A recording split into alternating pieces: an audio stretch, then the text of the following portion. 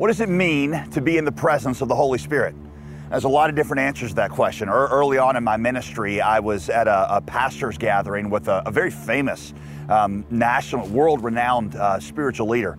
And at the end of his talk, he said, if anybody wants to have more of the presence of the Holy Spirit or wants to have more of the presence of God in their lives, he said, if you'll come forward, I'll pray for you. So, well, being new in ministry and never wanted to really turn down the presence of the Holy Spirit, I went forward and there was a line of about 20 of us, and I noticed that as he prayed for people to experience the presence of God, most of them would fall down and some of them would shake on the ground, and these things were happening.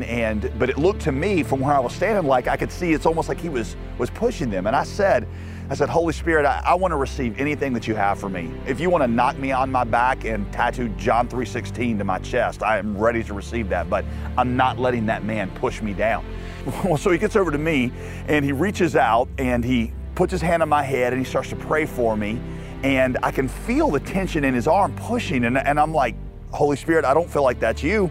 I feel like that's him. So I kind of start pushing back a little bit, and his prayers get louder and his pushing gets more intense, and I'm sort of bowing up, pushing back against him and everything. And this went on for 30, 45 seconds. And eventually he said, well, in prayer, he said, God, I know that you have something for this one, and then he just moved on to the next person.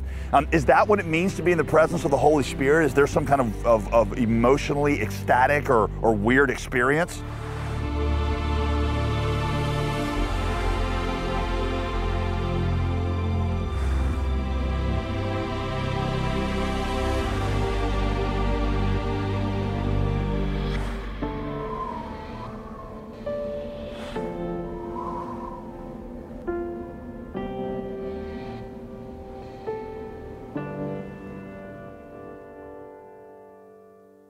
There's a lot of people that interpret the presence of God as some kind of emotionally ecstatic experience where they feel like they get goosebumps, and that's got to be God. Other people have no real sense of the Holy Spirit at all as a person. He's more of a doctrine that they know about than he is a person that they know.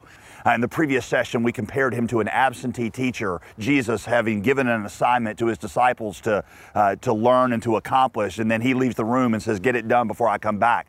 Or I told you that many Christians relate to the Holy Spirit the way that I relate to my pituitary gland. I know it's in there, I'm grateful for it, I don't want to be without it, but I don't really relate to it. So what does it mean to be in the presence of the Holy Spirit? Well, the good news is that God has always wanted to be present with his people. That's been his plan from the beginning.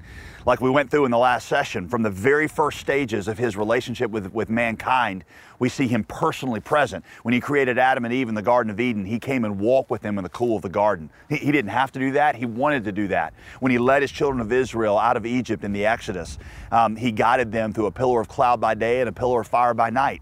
He didn't have to do that. He could have given them a map and protected them from heaven, but he wanted his presence to be with his people.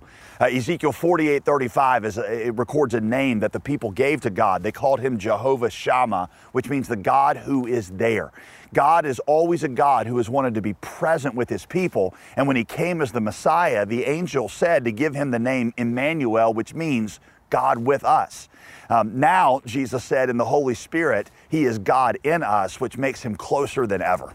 So where and how exactly do we find the presence of the Holy Spirit? This is one of the most overlooked teachings in the Bible, in my opinion, about experiencing the Holy Spirit. It's the Apostle Paul's uniform answer to this question. We find the presence of the Holy Spirit in the gospel. It is as we go deeper in the gospel, Paul says, that we become more alive in the Spirit. One of the clearest places where Paul explains this is in Ephesians 3, when he prays for the Ephesian believers, that they would have a greater sense of how high and how wide and how deep and how long the love of God for them is in Christ. It wasn't that they didn't know these things in their minds, it's that he's praying that they would feel them, have a sense of them. He says when they feel these things, then they will be filled with all the fullness of God. There's a sense in which we are filled with the fullness of God when we have a greater understanding of what God has given to us in the gospel. There was an old Puritan writer named Thomas Goodwin who used to illustrate it like this. He said, imagine a father walking along with his son. I have a 4-year-old son, so I'm walking along with my son. When I suddenly pick him up and I spin him around and I say, you're my son, I love you, I'm your daddy, I'm all proud of you, and I'm always going to be your daddy. In that moment there in my arms, he's not legally any more my son than he was the moment before. But in that moment, he feels his sonship more. Well, see, that's what the presence of God does, is it makes us feel our sonship or our daughtership with God. The doctrines of the gospel become alive to us. They go from being things we know about God to being this relational experience that we have with God. There was an old British pastor named D. Martin Lloyd-Jones that described it like this. He said the best illustration of being in the presence of the Holy Spirit takes place in the life of Moses. Exodus 34, when Moses asked God to see his glory. Lloyd-Jones says that God, in response to that request, takes Moses and puts him in the cleft of the rock, and then he makes his glory pass by. But Lloyd-Jones points out that as he does that, God declares his name to Moses. He declares that he's a God full of mercy and compassion and love, and a God who is holy. And Lloyd-Jones says there Moses, in that rock, hearing the name of God, gives us a picture of what it means to be filled with the Holy Spirit. The Holy Spirit puts us into Christ, and then he makes the name of God, God's love to us, his commitment to us, that he is our Father. He makes that come alive so that we feel it. One more example, Jesus, when he received the Holy Spirit at his baptism, said that the Holy Spirit came on him like a dove. Well, at the same time that the Holy Spirit is coming upon him, the Father is declaring from heaven, "You are my beloved Son in whom I'm well pleased." That's what it means for us to experience the fullness of the Holy Spirit, is we in our hearts hear that voice in the gospel, "You're my beloved son or daughter in Christ. I'm well pleased in you because of him." And that feeling of being close to God in the gospel is the fullness of the Holy Spirit. So let me tell you why this is so essential for the Christian life. Victorious Christianity can only be lived in the presence of God. The Apostle Paul said, Galatians 5:16, that we will not escape the lust of the flesh until we walk in the fullness of the Spirit. The Apostle John in 1 John said that the victorious Christian life comes from having fellowship with God the same way that the apostles had fellowship with Jesus. It is the presence of God, the largeness of the presence of God in our lives, that gives us the ability to overcome the lust of the flesh. I was talking with a group of fraternity guys one time, and I was doing a Bible study with them, and we were talking about sexual lust. And I made the statement to them, I was like, you can turn off sexual desire. You can turn it on and off like a light switch. You should have seen the look on their faces when I said that. They were like, "Bro, we know that your body changes when you get older, but we had no idea this is what happened to you when you turned 40.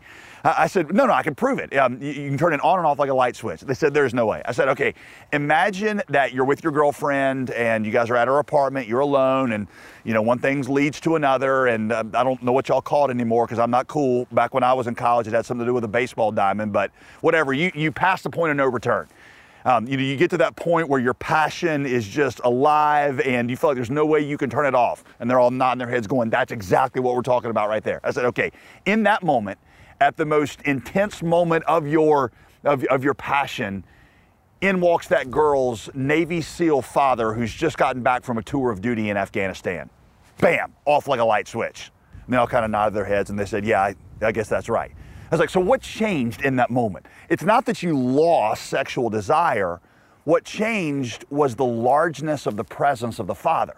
The presence of the Father became so real that your sexual desire was brought under control. Well, see, in the same way, the way that you and I overcome the lust of our flesh is not by eliminating them, it's by having something larger in our lives than those lusts of the flesh, and that is the presence and love of the Father, and that's what the Holy Spirit brings to us. I had a friend who, at our church, was one of our church leaders, who had a dark secret he never really told anybody about, and that is he struggled with a same-sex attraction that led him to pornography, which led him to all kinds of random hookups with guys he met in internet chat rooms. He tried for a long time to overcome this on his own. Finally comes to me, he feels totally defeated, and he confesses his sin, and we start this kind of, program of dealing with the lust of his flesh. He memorized a bunch of scripture and read a bunch of books and had accountability partners and got rid of the internet and all the things that you're supposed to do.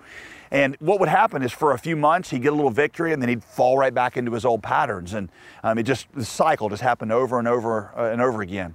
Well, he moved out to a different state, and I saw him recently, and the first time I laid eyes on him, I could tell something was different. And I said, "Brennan, something's changed in you." He said, "Yeah." He said, "God has finally given me victory over this sin."